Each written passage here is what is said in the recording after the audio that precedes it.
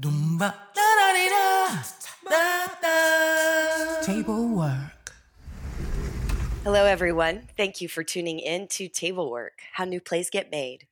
My name is Amber Bradshaw, and I am a new play dramaturg, arts administrator, and educator. On this podcast, we ask some questions. What is new play dramaturgy, and how do we do it? What do artists want to see in the future of the American theater? And where are we failing in the creative process, and how can we solve these concerns? This podcast is brought to you by Working Title Playwrights, a new play incubator and service organization based in Atlanta, Georgia, in which I serve as the managing artistic director. For more about WTP and me, check out workingtitleplaywrights.com. I just want to remind our dramaturgs that because we may be, in certain circumstances, the newest theatrical specialty in the room or on the block, that it can't be devalued. It has to come in with integrity and value and deserving of payment. And if you're testing something out, just do a limited part of your professional work first. Well, hey, Ken, thank you so much for joining us. I'm really excited to have you on the podcast. It really is an honor. Everyone, I would like to welcome Ken Cerniglia to the podcast. It is so great to have you, and I just want to allow you to introduce yourself to our listeners. Well, thank you for having me. I'm also a big fan of the podcast, so now I get to be on it. I've learned so much. So yes, Ken Cerniglia. I'm a full-time freelance dramaturg, which I have been since I left an institutional gig in late 2019. I worked for 16 years as a resident dramaturg for Disney theatrical productions.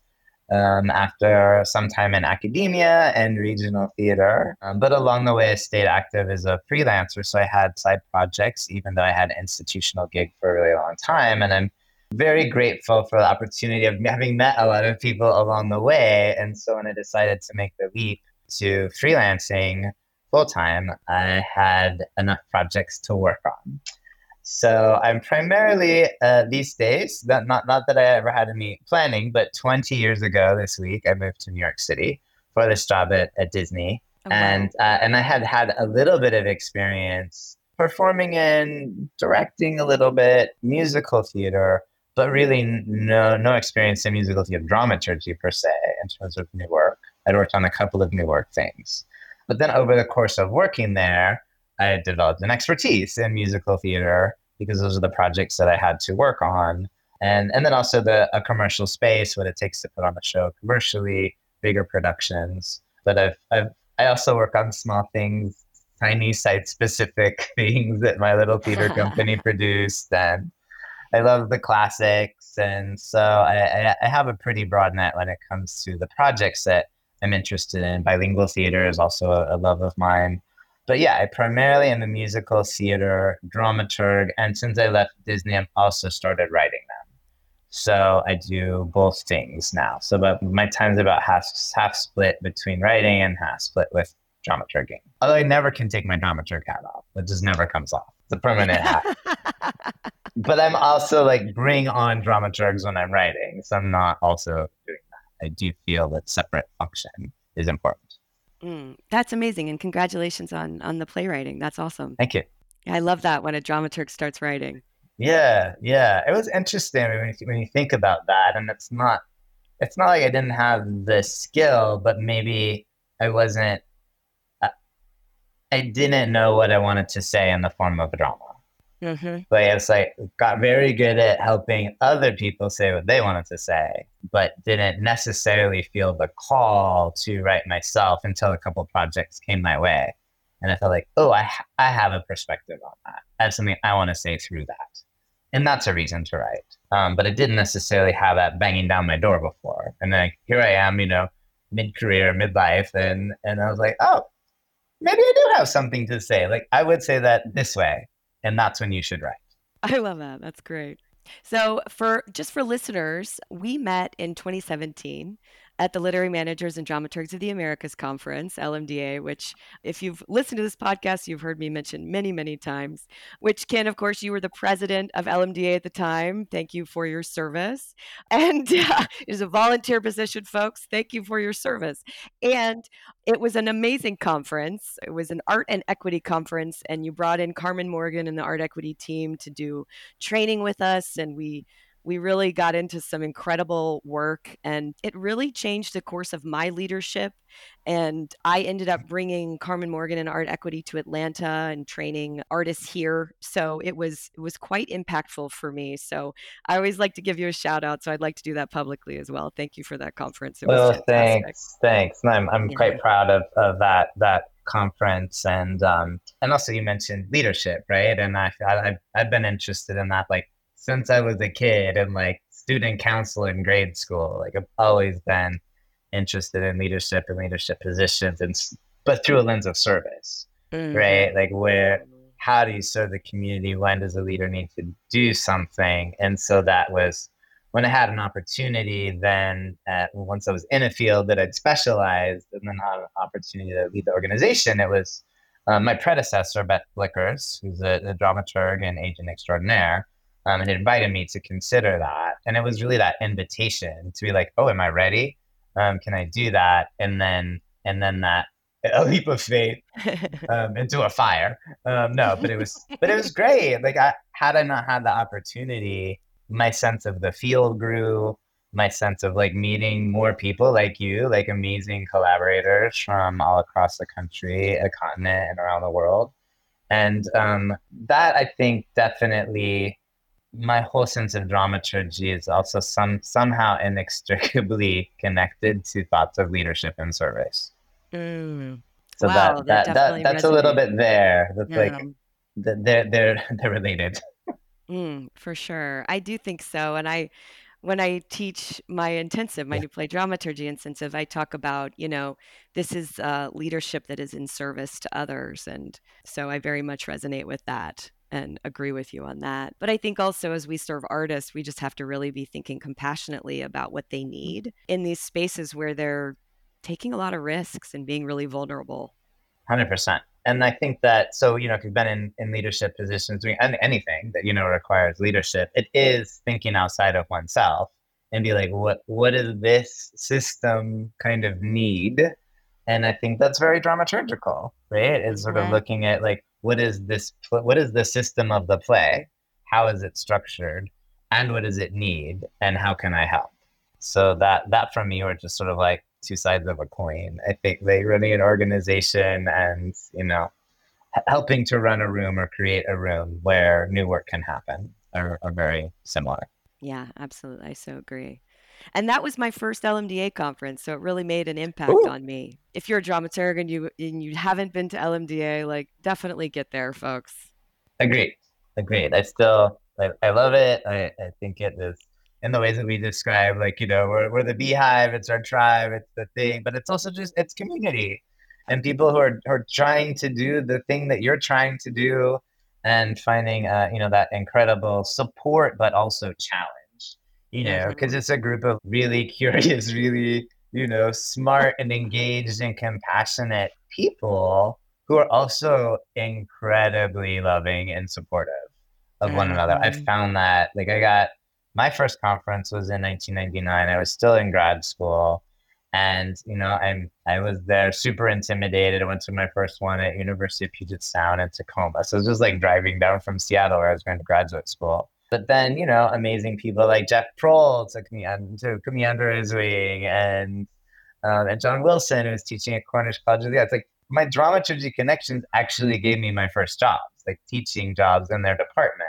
And then honestly, I went to another LMDA conference in 2003, and someone like Greg Gunter, who I'd worked with at La Jolla Playhouse, and I was in the box office, and he was literary manager. I was working for Disney. He's like, hey, I moved to New York. I have an open position for an associate dramaturg. You should apply. Right? Like that came from the LMDA conference and a direct and personal invitation. So like my whole career has been because of connections at LMDA and that community. So, and that's not why I did it. I did it because I'm a dramaturg and that's what I'm supposed to do. but it also had side benefits, which is some employment and invitations to grow and learn and do new things. And so again, I would second what Ember said. And if you're listening to this and you haven't engaged with LMDA yet, you can do so virtually and also in person. And our next conference is in Kansas City next summer. Yes, thank you for that. And you're still involved with LMDA, right? You're on one of the, are you? I'm on the board. Got it. I'm on the Great. board, and the thing that I'm spending a lot of time on is on expanding our employment tools, our employment guidelines and sample contracts. I'm in the middle right now, like finishing touches on the first draft of a new commercial contract for new work for dramaturgy, which we've never had. But we're getting very close to that being quite good. So I'm happy about that because, you know, a lot of dramaturgs, they don't know in their employment situations, like, what to do first, what to do next, how do I advocate for myself? And that's somewhere I'm like, well, maybe this is something that needs to be my project because what we were talking about in terms of leadership, dramaturgy, like, well, I should be the one working on this or one of many who are working on this because like I get it. I want to see how we fit in the ecosystem, what's equitable practice in terms of labor and compensation and just making sure we're in the right conversations with our peers so that when we get into a room, that labor and compensation is equitable for all involved, not just us, right? For our peers who are directors, who are actors, who are designers, who are dramatists, who are doing all the things we all want to be treated fairly and equitably. And that comes with like some advocacy on the behalf of dramaturgs too, because of our sort of initial need to nurture, support at the service of someone else. It doesn't mean we shouldn't be paid, right? Let us so yeah, that's one of my projects besides my other creative ones. I pour some creativity into contracts. So Well, thanks for that yeah, work because I know that's yeah, also volunteer work that you're doing. And it's really important. I get a lot of questions about stuff like that. And I often am like, LMDA is working on some stuff. You know, I tell people what I do, but honestly, it's so needed. So thank you for contributing that. That's really important. sure, happy to. And we're trying to expand. So go to the website, and if you join LNDA, then you can have access to our employment tools, and there's new stuff going up all the time. So you're not alone. And these are hard questions, but we do have some answers there for you, and also some coaching if you need it. And happy to do that.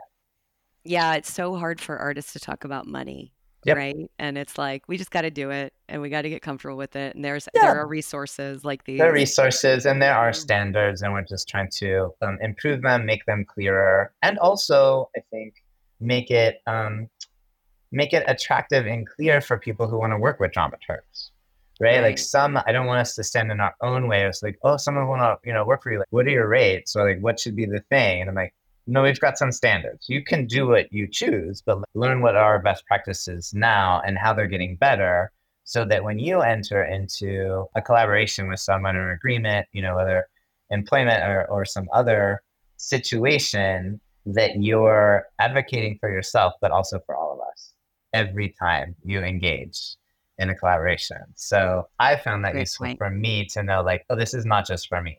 This is for all of us. If I succeed in making this clear and good value, that's also what I'm trying to deliver too. When I'm in a room and you're paying me or we're all engaging in it, I want my presence and my labor and my creative contributions to be good value for my collaborators, my employers, my producers, so that if there is an outlay of money, which I need to pay my rent, that's also perceived as a good investment in the project as money well spent. I'm very interested in value.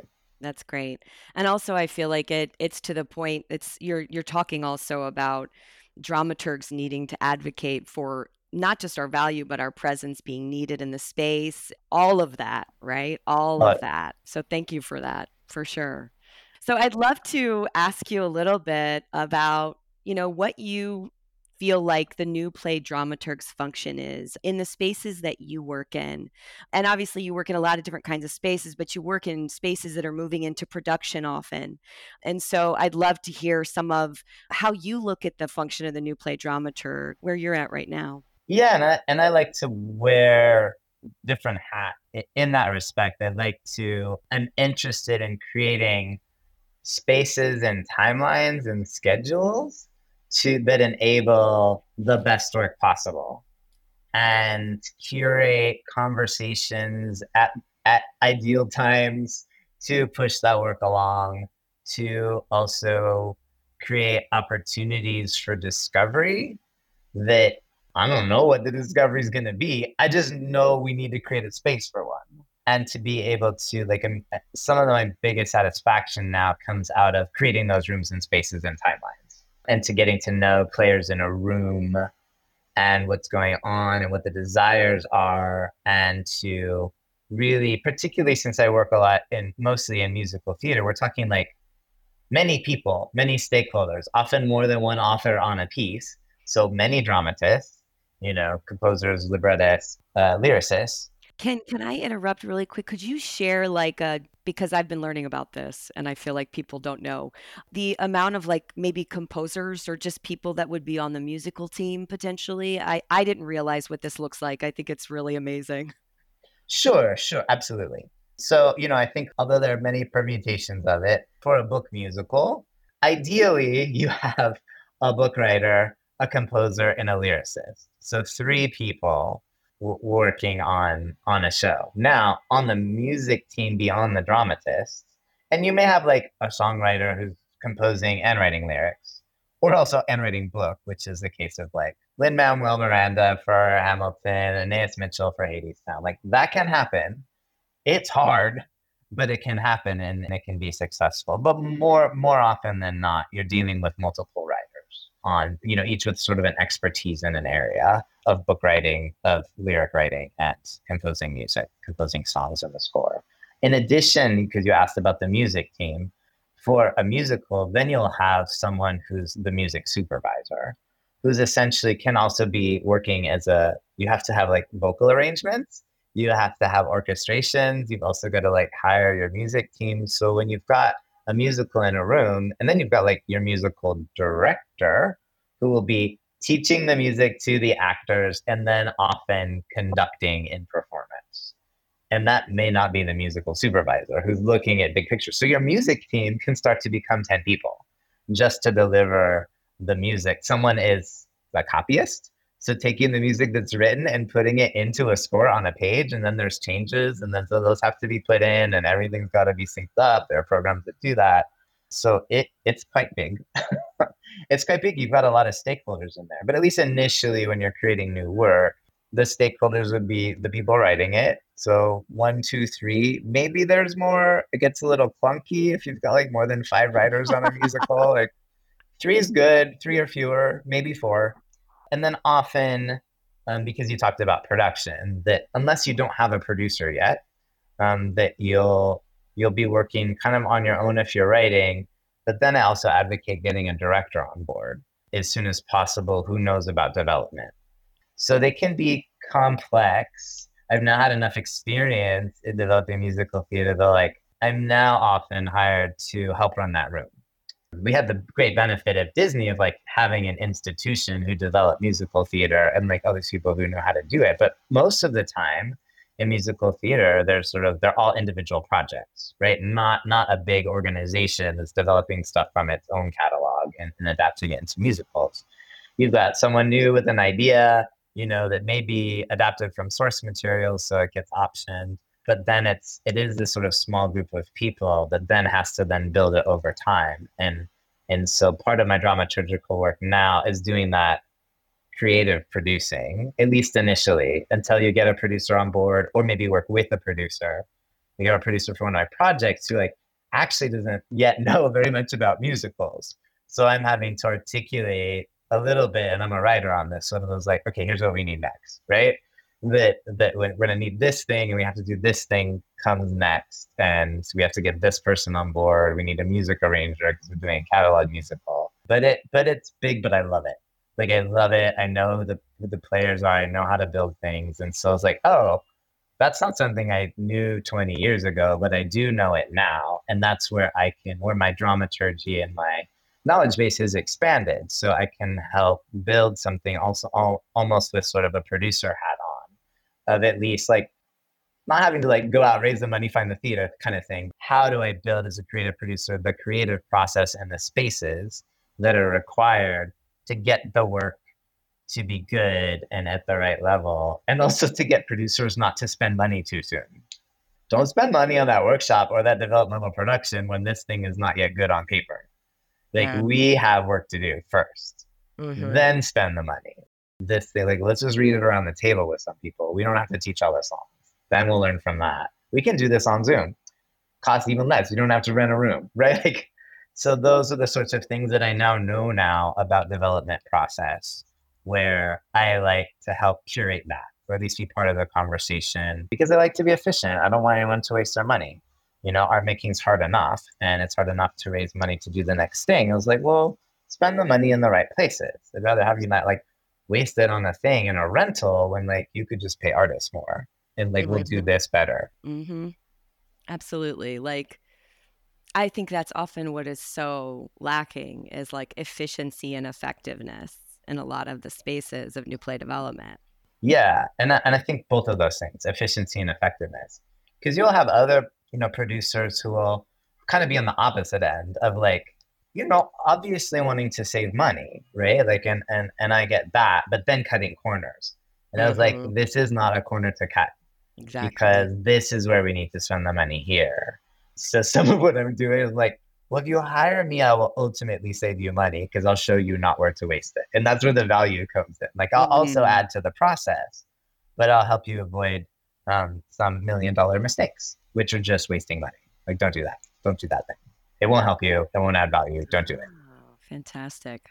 Okay, so I have like lots of questions for you, but I'm wondering if this one would be a fun place to start. So if let's say you were approached by somebody to do this, create a room or build a new play development space for a musical, could you give me sort of a template for how you might explain what that would look like to someone who might want to hire you? Or maybe an example based on a project you've worked on recently? Yeah, and I've been working on several. So I've had some producers, come to me and sometimes like, what are the ingredients, right? And like, you mentioned space, timeline, schedule, curating conversations at ideal times, and creating opportunities for discovery. All those I loved, and I'm super interested. Like, what does that look like? Absolutely. Absolutely. And I think also time and who's already at the table, who's missing from the table, at what point in the development process. But I also kind of like, I know what some options are for more ideal, efficient and effective creative spaces. But I need to know who the players are because that will determine what's needed. And so sometimes when I come onto a new project, sometimes the producer's like, I think we need some dramaturgy. I'm like, yeah, because something's not working, right? But it may not be the play. It may be your process. So what I'll do first is I got like, well, I don't do this work. Like you can send me the script, but I won't look at it until I talk to the writers. So like I have to talk to the writers. I have to see like, what do you want to do? What's going on here? What excites you? What's getting in your way? If there's a director on board, I'm like, I have to talk to the director. And then I'll see where we're at and what needs to come next. So some of what I do is just like a little bit of consulting. I do like assessments of sort of musicals where they're at, but they come with these interviews because I'm like, I need to know the players. I need to know like where you're at. And then I can come back to you with some recommendations, mostly around process of like what needs to come next, who you're missing from your, table, and where you might go next and sort of finding that. But I do think that you need time and a room, and it can happen. It can happen on Zoom because it had to, and we all had to learn how to do that if we didn't know how to do that already during shutdown. But now that we can get together in person, also with being efficiency minded, like, well, if people live in different places, when do you want to incur that expense? Someone's got to travel and get to a new place. If you live in the same city, much easier, right? To find a space to get together. But I do think that kind of dedicated space I found for myself, even though like, yes, I can work on multiple projects at once, more recently when I've had that carved out space. And I think anyone will tell you this in terms of new work. That's where we have writers' retreats. That's what we have. It's so we can shut out the other things for enough time, whether for ourselves or with our collaborators, to be in a room together for enough time with enough structure, not just in the room, like, oh, we'll just throw them in a room together for a week and they'll come out with like a new draft of music. Like, how is that time structured? Like, what are the goals and what are you doing here? And at a certain point, whether I'm assessing a musical or part of a team, I have like a list of questions that are about like, what's our one pager? Like, what is this show about? Why are we here? Why are you here? Why are you invested in it? What's hot for you? What's exciting for you? And also, particularly in musical theater, I'm like, where does it fit? Right? Like this, as complicated as a canon is, and like what's in and what's out, there is a canon. There are other things there in this world that people will automatically refer to in the space of musical theater. You can't live in a big vacuum. This is like this, right? Like these are iconic things out there in the world of musical theater. So I'm building a lot of that scaffolding. Whose shoulders do we stand on, and who are we in conversation with? And like we just can't be ignorant about that, because as soon as we're out there, we're going to get compared with everything that's similar, so we have to be actively in conversation with someone about that. So I like to have this once we have enough people in the room, like, are the writers assembled? Now we have a director. Great. And we have a producer. Let's have this conversation. What are we doing here? And to develop this kind of one pager, this sort of like this description in a one line, this is what our musical is. And it can change over time if we want to change it and we pivot. I often find when I enter a room of musical theater, because there's so many stakeholders, that, I came into a project fairly recently and I was like, oh my God, everyone's on a different page. Everyone answered this question differently. So let's stop here and have this conversation before we do another draft, right? Like if you're all writing or you're producing and directing different shows, you're never going to get off the ground. So that's what I do some of the time, most of the time, is to try to get everyone in, in the same canoe, in the same river, paddling in the same direction. Because even then it's hard, but it's hard with like compounded obstacles if you don't even have that. So what is that room, and what does that look like? And when do you have that conversation? And when do you come back to that conversation about that? And then some of it's just frankly deadlines. So I'm always being like looking at the calendar when we do something and like, when's our next thing? And can we hold that time now before it gets taken up? Because you could have the next thing you need to do, the next draft of a book, the next outline, the next song thing. But if there's not a deadline, it's not like that time will get sucked up. And this is really hard work, and it requires a lot of collaborators and a timeline. So that I'm quite aware of. So it's that balancing of like that sort of practicality of a schedule and time in a room together. What can we do on our own? What do we need to do back in a room together? And to see like how slow things can be when they're fragmented. And then, well, if we actually do have everyone in town for that week, we can get a lot done if we're ready for it. So that what are those spaces, and who are in those rooms? Sometimes it just needs to be the writers, the dramaturg, the director, or just the writers. I'm going to close this door and you're going to talk this out. And when I come back in 2 hours, we're going to have another conversation. Because sometimes those conversations need to happen. And like, they're not going to happen in a room that's full of actors and company managers and other people and design. I'm like, this is not a group discussion. This one, this is not everybody throwing your ideas in, because we have enough ideas here among the people who are going to make the decision in terms of what's on paper. So those sorts of things. And sometimes it's like, yeah, is there a template, which is what you asked? There is, but it's quite malleable. Right. There are things that need to happen. I don't know in what order they necessarily go in, but I've got like tools in the toolkit and these things, like this room here, this room there, this Zoom conversation, that thing. One of the things I feel fairly confident in now, not that I always know that answer, but I'm good at curating process.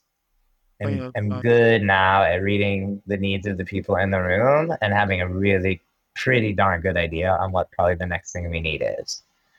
Not like what the answer is in terms of like the thing, but what the answer is in terms of the next step in the process. What conversation needs to happen next to get to the thing, to get to the answer, or to fix the thing that's perceived to be not quite right yet.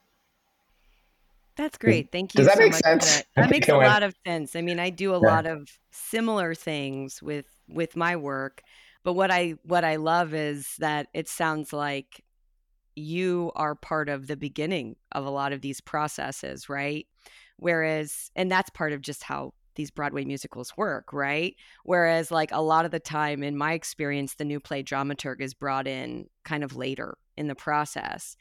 And so some of the process work has already been done, right? So what I love is that you're being approached to begin and follow through the process, which is amazing, because that's sort of, to me, that's really ideal, because you can start and be like, okay, well, let's sit down and talk about what this idea is, right? And so that to me is amazing, because it's like, well, this is the mission, this is the idea, this is the mission, here it is right here.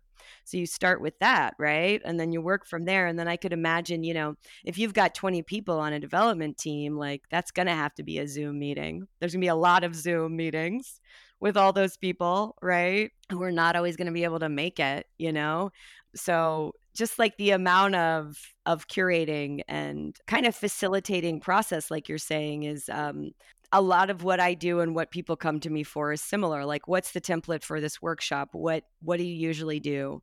And I will tell them, well, here's what we usually do. And here's when we usually do rehearsal. And you can do it that way, or you can change it. How do you work? What is best for you?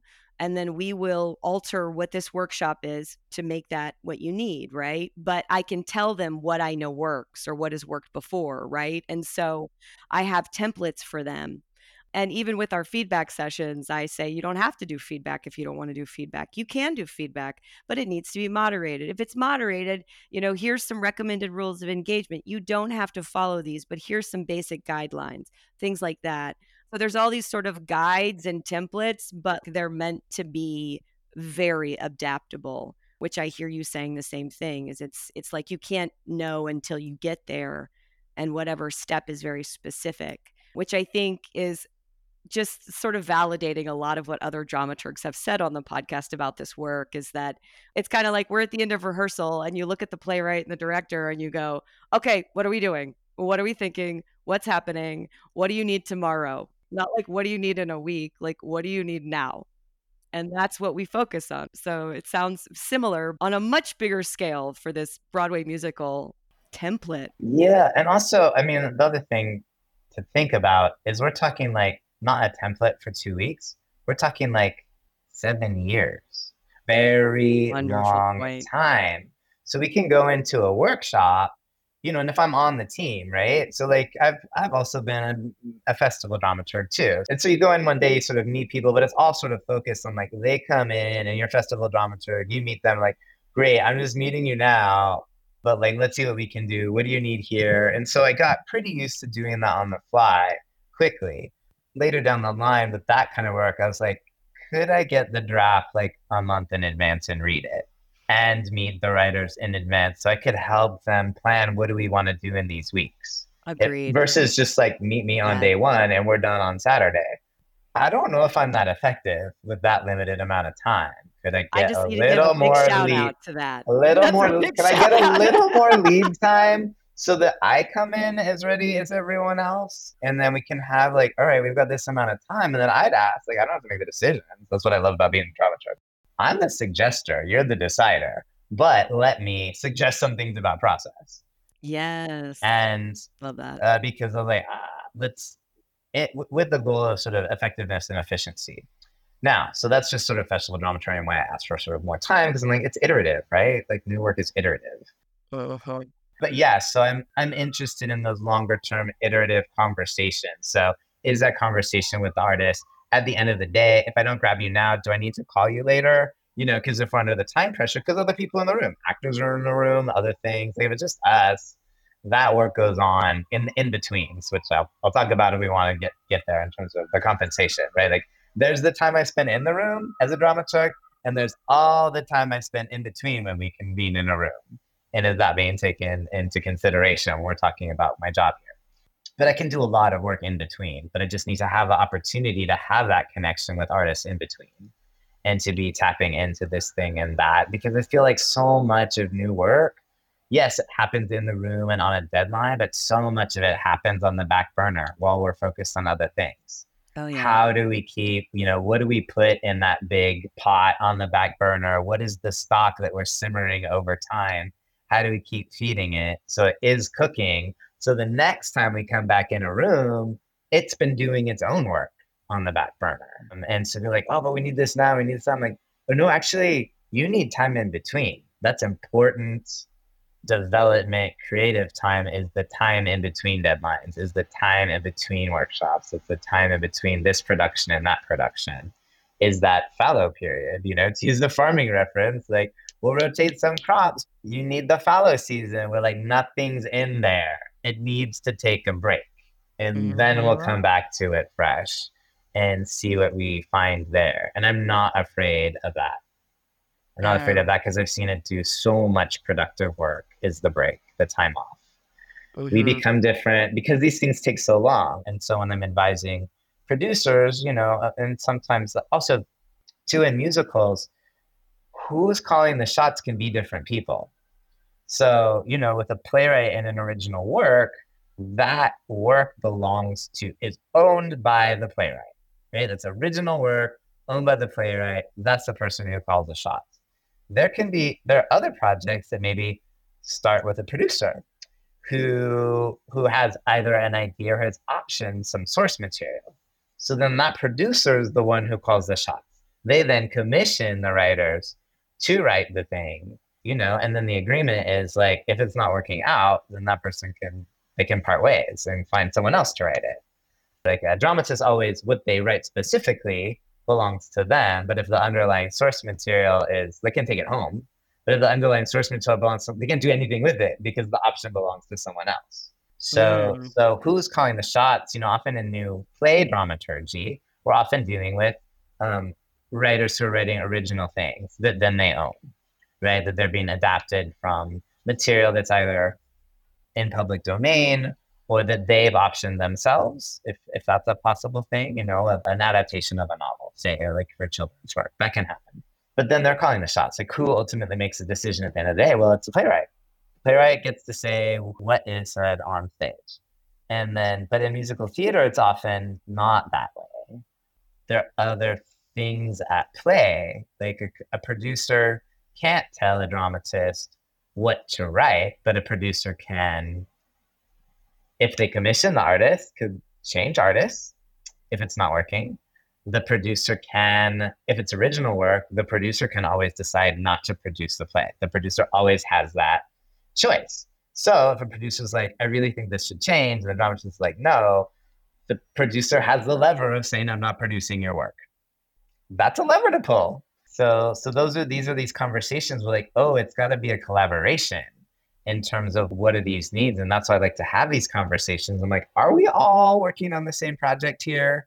So it doesn't blow up down the line. And we find it's not like anyone didn't do their job well. It's that you had misaligned assumptions from the beginning about what was happening here.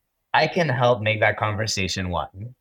And that's what I'm always advocating when we're getting to decision-making time. We need to have one conversation. So all the stakeholders need to be involved in one conversation. You can't be having separate conversations. It needs to be one conversation. Can we have one conversation? And that I feel is really important in new work dramaturgy. Who are the stakeholders? Your dramatist, your producer, your director. Who else is a stakeholder? Is there like underlying source material? Is there an estate you're dealing with that also gets to pull the plug? Who are the stakeholders who get a veto? That needs to be one conversation. And so I found I'm pretty good at it. And I get employed to curate those conversations so that things move forward. I'm not always successful, but at least I'm like, if I can get the process right, then you can decide if you're having an honest conversation, if you just want to do different things. Then you can recognize that and be like, you know what? This isn't working. Not blaming anyone. We just don't want to do the same thing. And you can walk away, and that's fine. But at least then you have the conversation. And so many projects, I think artistic collaborations can fall apart because you didn't even get to the point of having the conversation about why isn't this working. Just give yourselves the opportunity to have a conversation, because maybe you'd be like, oh, I thought you wanted this. I wanted that. But like, oh, now that I know you want this, I can do that. I just didn't know, right? Like it could be that simple of resolving a conflict of assumptions. And then sometimes it's more complicated than that. And it's actually a non-starter. It's a deal breaker, but you have to have the conversation. And someone's like, oh no, that thing you want, I don't want to do that. You should get someone else. I will step away. That's not for me. Right. And I've seen that happen too with a lot of grace and compassion, and that can be productive too. Yeah, that's great. Thank you for sharing that. I feel like there's just a huge part of what you're describing as, facilitating communication, facilitating the collaboration of the process. Here's what we all need. Here's what we're all doing here. The intentionality of the process and the mission of the process, I always find for me is really key as well. Mm-hmm. And that having these conversations is something a lot of people don't like doing, but it's so necessary. And if you can get it done ahead of time, you can really avoid some major harm, right? Yes. Yeah. Yeah. And it can be harm, which is different from discomfort. But yes, it can be harm.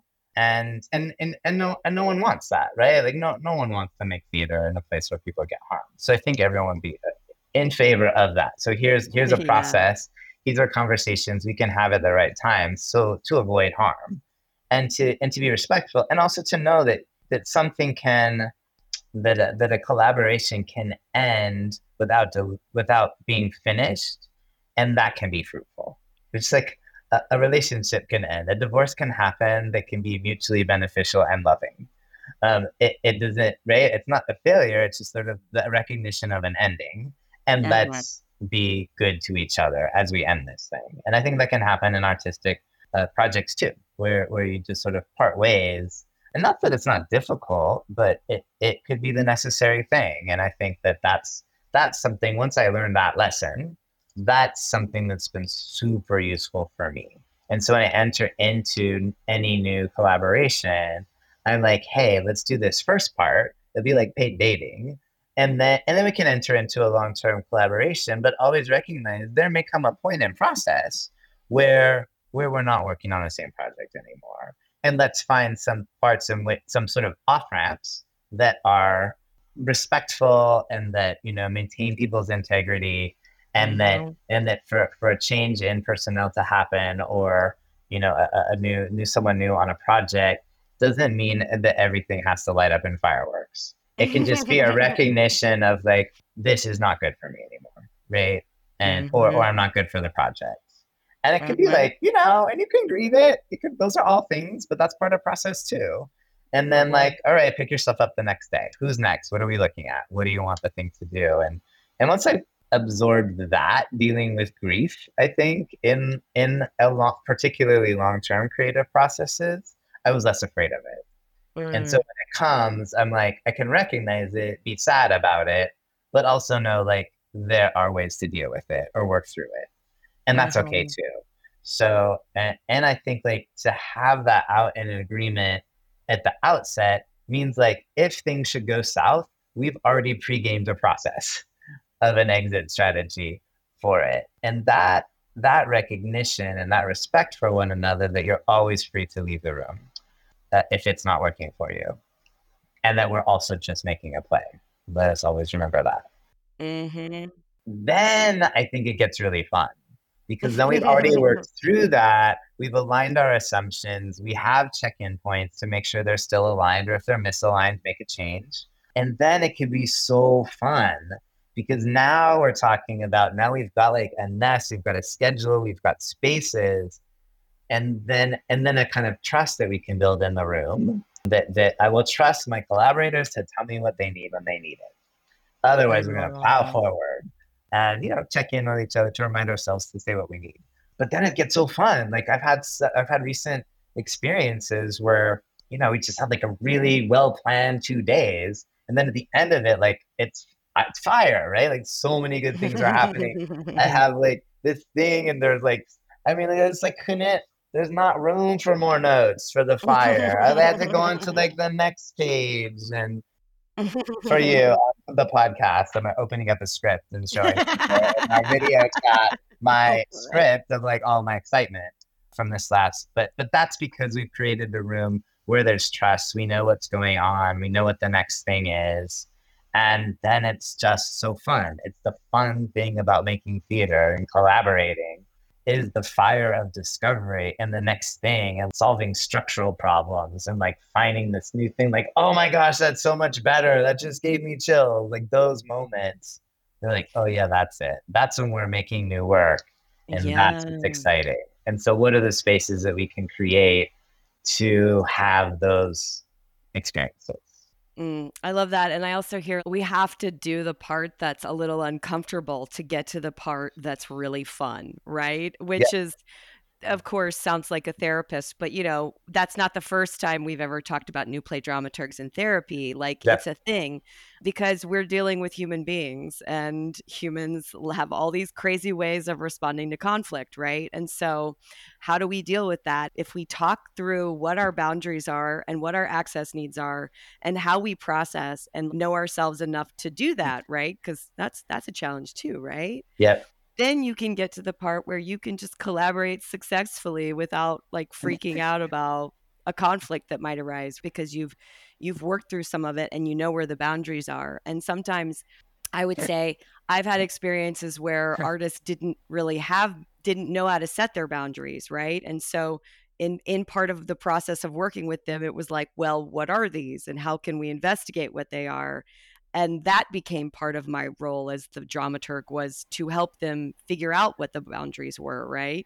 And so I think that's something that we do for artists. Well, how do you observe yourself and how do you process? And what about your observation is what you're bringing into the space and what you know. And so I thank you for that. It's like a really clear delineation of get the hard stuff out of the way. So everything can be like really fun. That's why I think agreements are so important.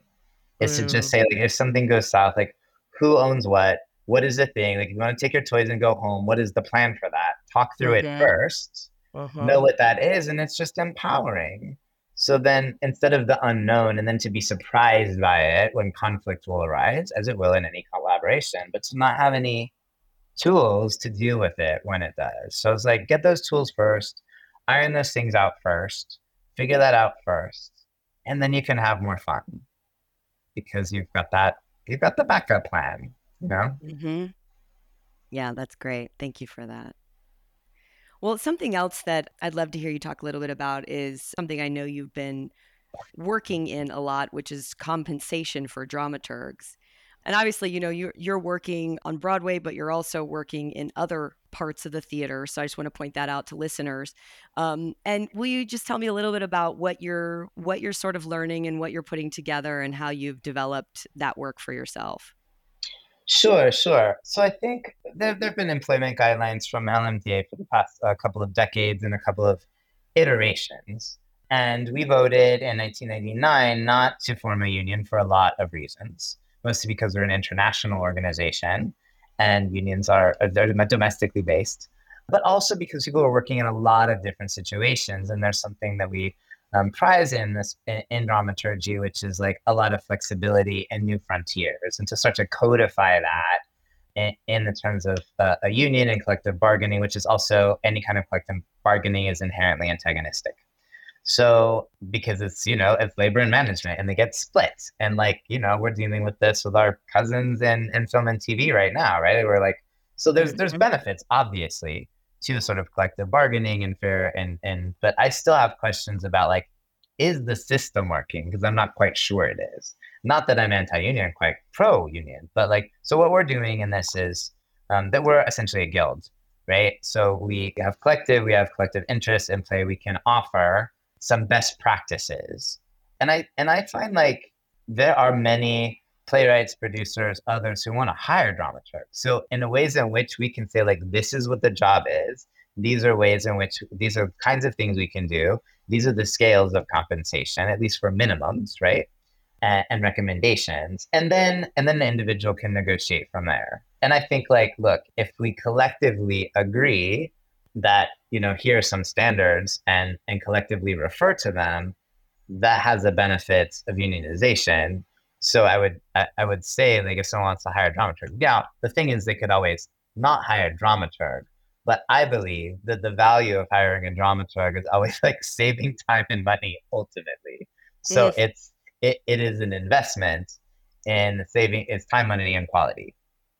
it's a great So I point. so I don't think that if we sort of hold to that or identify jobs that are below the standards and like not take them, that helps up the standards. And we can just be like, no, this is what it is. You want to hire a dramaturg, like these are the minimums, this is the thing. So I'm doing more of that work, and it's been done before, but we're getting even better, and we're doing it in coordination with, at least in the US, of, very much in coordination with our sister guilds and unions of like, so what does the Dramatist Guild recommend? What's IATSE recommend for designers? What does STC recommend for our directors and collaborators? Because I think primarily we're in the world of the 4Ds. So like the dramatist, the director, the designer, and the dramaturg.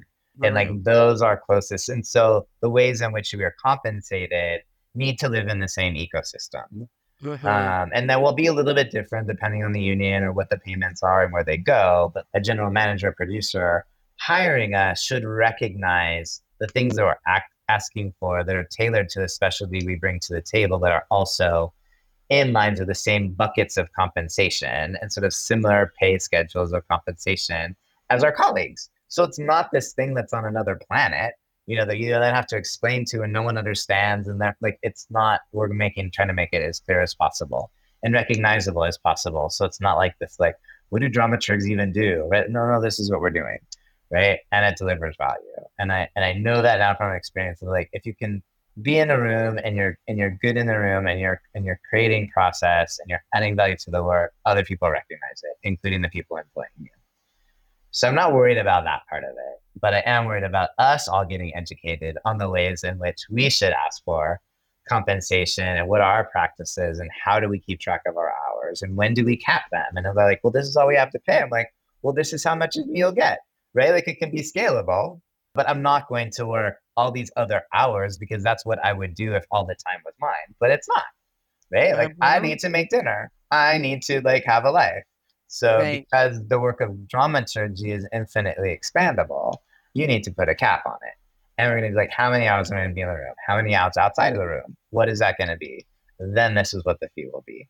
And so one of the insights I've had recommended by another dramaturg who works this way, but folding it into a potential larger agreement, is the time outside of the room, particularly for long-term projects, of working on a retainer that's sort of tied to amount of hours, but it's like we should also get paid in the room when everyone else shows up, when the director shows up, when the actor showed up, and I'm there too. I will get paid like they do. So we'll all be on the same, payment schedule. We'll all get paid the same, but I'm also doing work outside the room and in between readings and workshops. So that needs to get paid in a different way. And that I'm working on this retainer model of like, great, we don't know how long development's going to be, but I'll work on a retainer. I'll make myself available for this amount of hours for this project, monthly, quarterly, you can negotiate that. But that's how I'll get compensated. And you pay me their thing and I'll give you up to this amount of hours. I will keep track of them. I'll tell you what they are. And it's not a thing invented the blue. Lawyers work this way. Other workers work this way. I have charged in the past for sort of like development for like a flat fee, and then just see that it goes away because this thing is taking years. And I'm like, I'm never going to get paid again. And I don't know when this thing will open. So now I'm just dumping a bunch of hours in because I signed this thing and I never thought that through, right? Because I was comparing it to another thing. I'm like, no, they need another system here. So then if I'm on a retainer model and the thing takes longer and I'm still putting new work into it, or if I'm working on a show and like all of a sudden it has a new book writer and I'm going to start over in a collaboration, you have to keep paying me, right? Like if I'm going to still work on this, happy to, but I'm not going to like all of a sudden because you have a new book writer, I'm not going to start over and your one-time fee you paid me at the beginning is now going to like keep me going. I'm like, no, that's dumb. Who agreed to that? I did. That was stupid. I'm not going to do it again. So it's really getting a bigger understanding of the work, of the variety of the work. And finally, this was the missing piece of the puzzle for me. Like, how do I get paid for the in-between? And I think this is it. I think this retainer model is the way to do it. Because then it could be, and if a project gets put on hold, the retainer can be put on hold. It's very flexible on the producer's end or the employer's end. But then it's like, if the work keeps continuing and I'm still curating those rooms, supporting all the artists, I'm often dramaturging the producer's work too. Like making these, decisions like, well, what should be the next step? What theater should we be looking at? What, those kinds of things. I'm like, well, I know, I can tell you, or this, or let's create a new model, if I'm going to be doing all that advising work, I'm going to be getting compensated for it. So Mm-hmm. Mm-hmm. I also just hear you're very good at explaining what you're able to do in the room, and like the value of what you do in the room. So I just want to encourage listeners to hear that and see how they can learn to value themselves in the room and what they bring. I think a lot of times artists suffer from insecurities and for a sure. lot of things that hold us back from seeing our value. But, we all have it and it's all there. And if we can look at it that way and go, yeah, my time spent on this is important. My time is valuable. And I think so often artists are asked to work for free, Yes. right? And I think it's key to remember, if you're an artist who often works for free, that you are setting a standard, right? And the standard is that you'll work for free, and that's what your value is, right? So I think we just need to put that out there, right? Because if we're willing to work for free, what we're saying is the value of our work is zero, right? It's kind of like people talk to me a lot about free events. They're like, well, if the event is free, what is it worth? Right? There's concepts around what things cost and what things are worth. And it's a lot of philosophy when it really comes down to it. But as artists, like, we really do need to let people know our value. Right. And Yes. it starts with us. It really does start with us. And I'm always trying to give playwrights and dramaturgs the agency and the empowerment to stand up for themselves and know that they're worth something. So it's really wonderful to hear you talk about this stuff and share it. Thank you so much. Yeah. Yes. And thank you for opening up a conversation, because I do think it's important for us to talk about. And I'm I'm open to working for free on a project if everyone on the project is working for free. So Mm-hmm. what I say is, like, if Mm-hmm. other people are Good getting point. paid and some people come up to you like, well, they've never worked with a dramaturg before. So I figure, like, if I just do this one for free, then they'll know the value of it. I'm like, no, if you do that for free, then they'll know it's worth nothing. So Exactly. do not do that. If so, Mm-hmm. now what you could do, if someone's like, well, maybe we want to work with dramaturg, what do you want to do? I'm like, we'll work on a limited basis. So say, Okay. like, hey, for this, maybe, like, I'll do a note for your program for this much money. And maybe work on, in your lobby, or if it's a new play thing, like, I'll work for this amount of hours.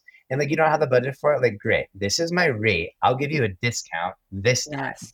Mm-hmm. Just so you know. So if you do work for free, donate your hours or work at a sliding scale, that they know your Mm-hmm. full rate.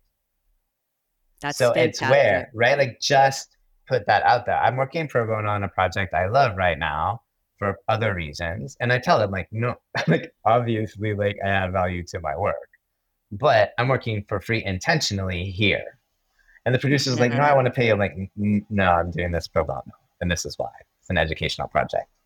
But yeah, so I'm like, no, no, you can absolutely work for free. I worked on, like, projects that are highly professional. Everyone got paid the same stipend, which was essentially paid not even for a coffee, right? But the Yes. agreement was clear when we went into it. We're all bringing Oh, it. It was a new opera that I, like, helped develop, and I ended up I think directing that, or on a couple of projects. So I was like, look, so here's the deal. We're all making the same. It's not enough. Like, no one can pay their bills from this, but we're gonna go do this. We're gonna have rehearsals here. We're gonna go down. We're gonna travel, get this done. The project budget covers travel, accommodations, a little bit of money, a tiny stipend.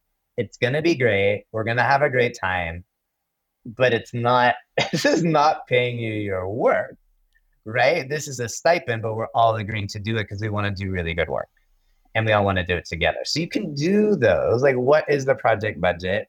Who else is getting paid? And just, like, dramaturg should always be paid equitably, and it can be on various levels, right? Like, I'm not going to go into a project and, like, charge my full rates. Nobody else is getting that, right? I'm like, I just need to know where we're at and in a certain thing. But what I just want to remind our dramaturgs that because we may be, in certain circumstances, the newest theatrical specialty in the room or on the block, that it can't be devalued. It has to come in with integrity and value and deserving of payment. And if you're testing something out, just do a limited part of your professional work first. to then show them, because like, well, we don't have the money yet, right? Like, well, I'm not going to give it to you for free because you'll never know what the value is. Like, this is my rate per hour. This is what I do for this sort of thing. And so like, they're like, well, I can't pay that. Well, if you could pay this, then this is what I can do for that amount of money.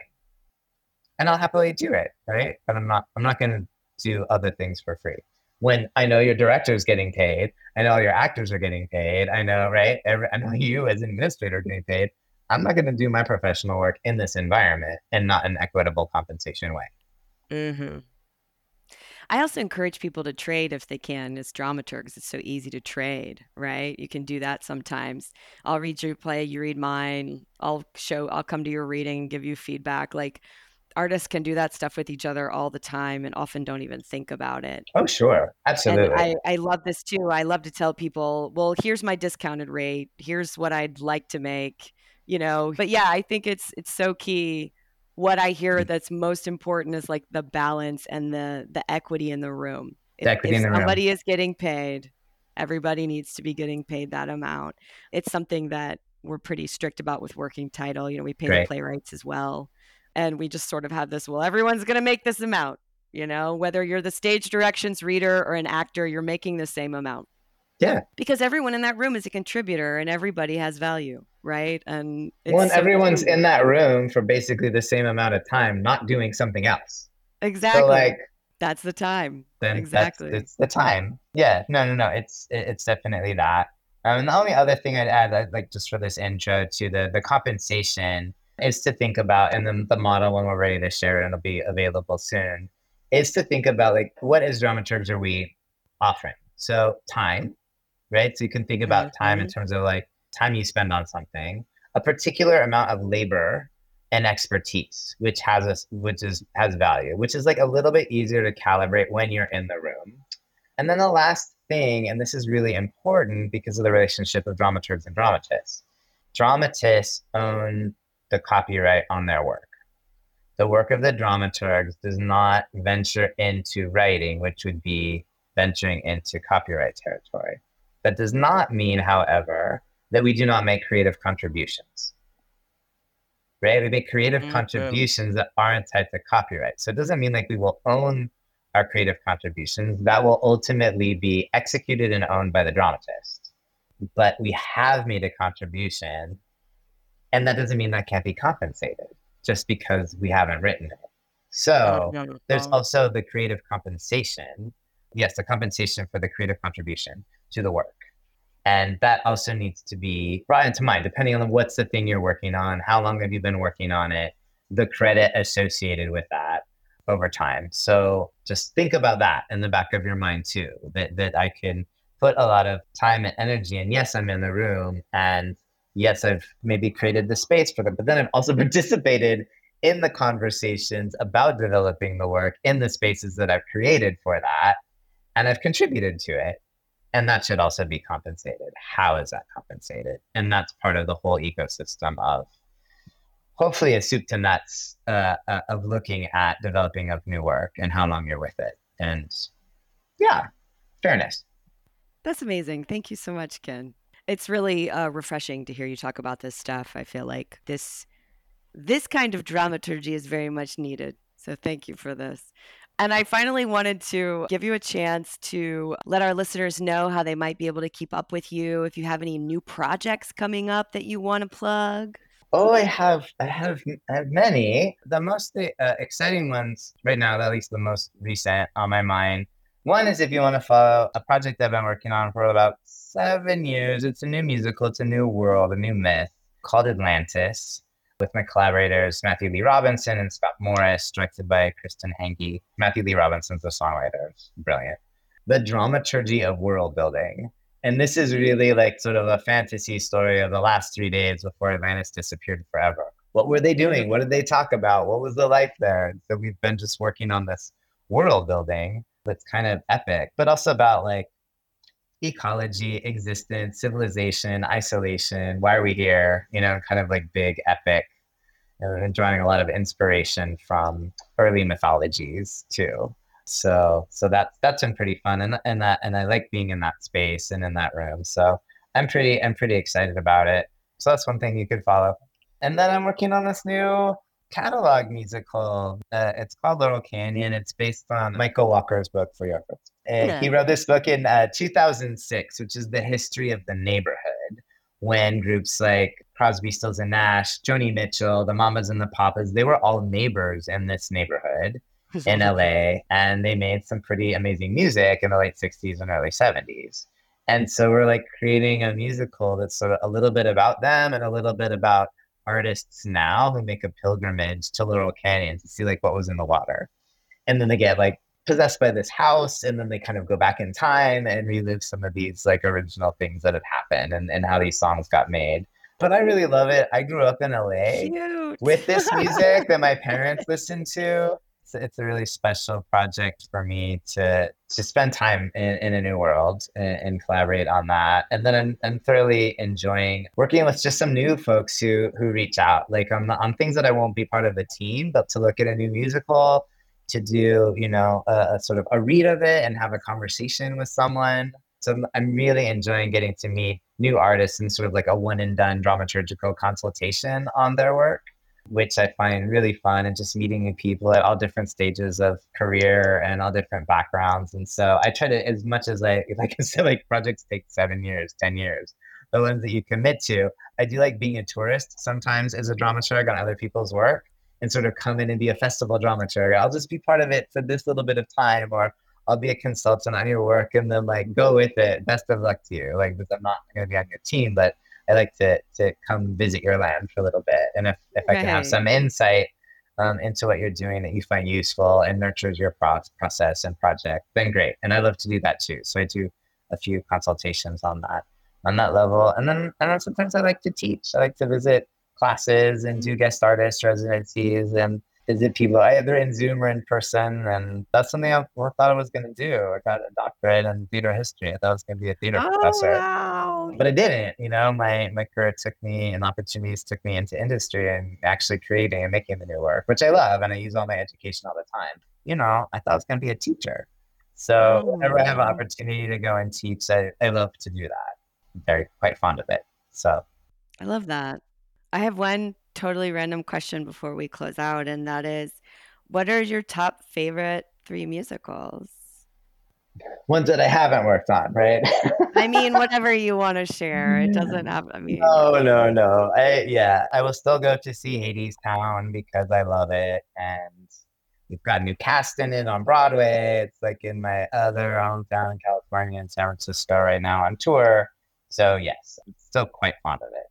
I really love what David Lindsay and Bear did with his play, Kimberly Akimbo, and working with his collaborator, Gene Tesori, to create this new musical that won the Tony this past year. It's really lovely. I saw it at the Atlantic Theater Company last year, and I was like, oh, this is great. Victoria Clark is starring in it. She's one of my favorite musical theater performers, and it's quite great. And it's still running on Broadway. So if you haven't come to New York, please go see that. It's a chamber musical. It's small. It's a really sweet story. And it's really winning. It's perfect. Jessica Stone directed it. It's a great cast, and I've brought tons of friends to it. So of other people's work, I like.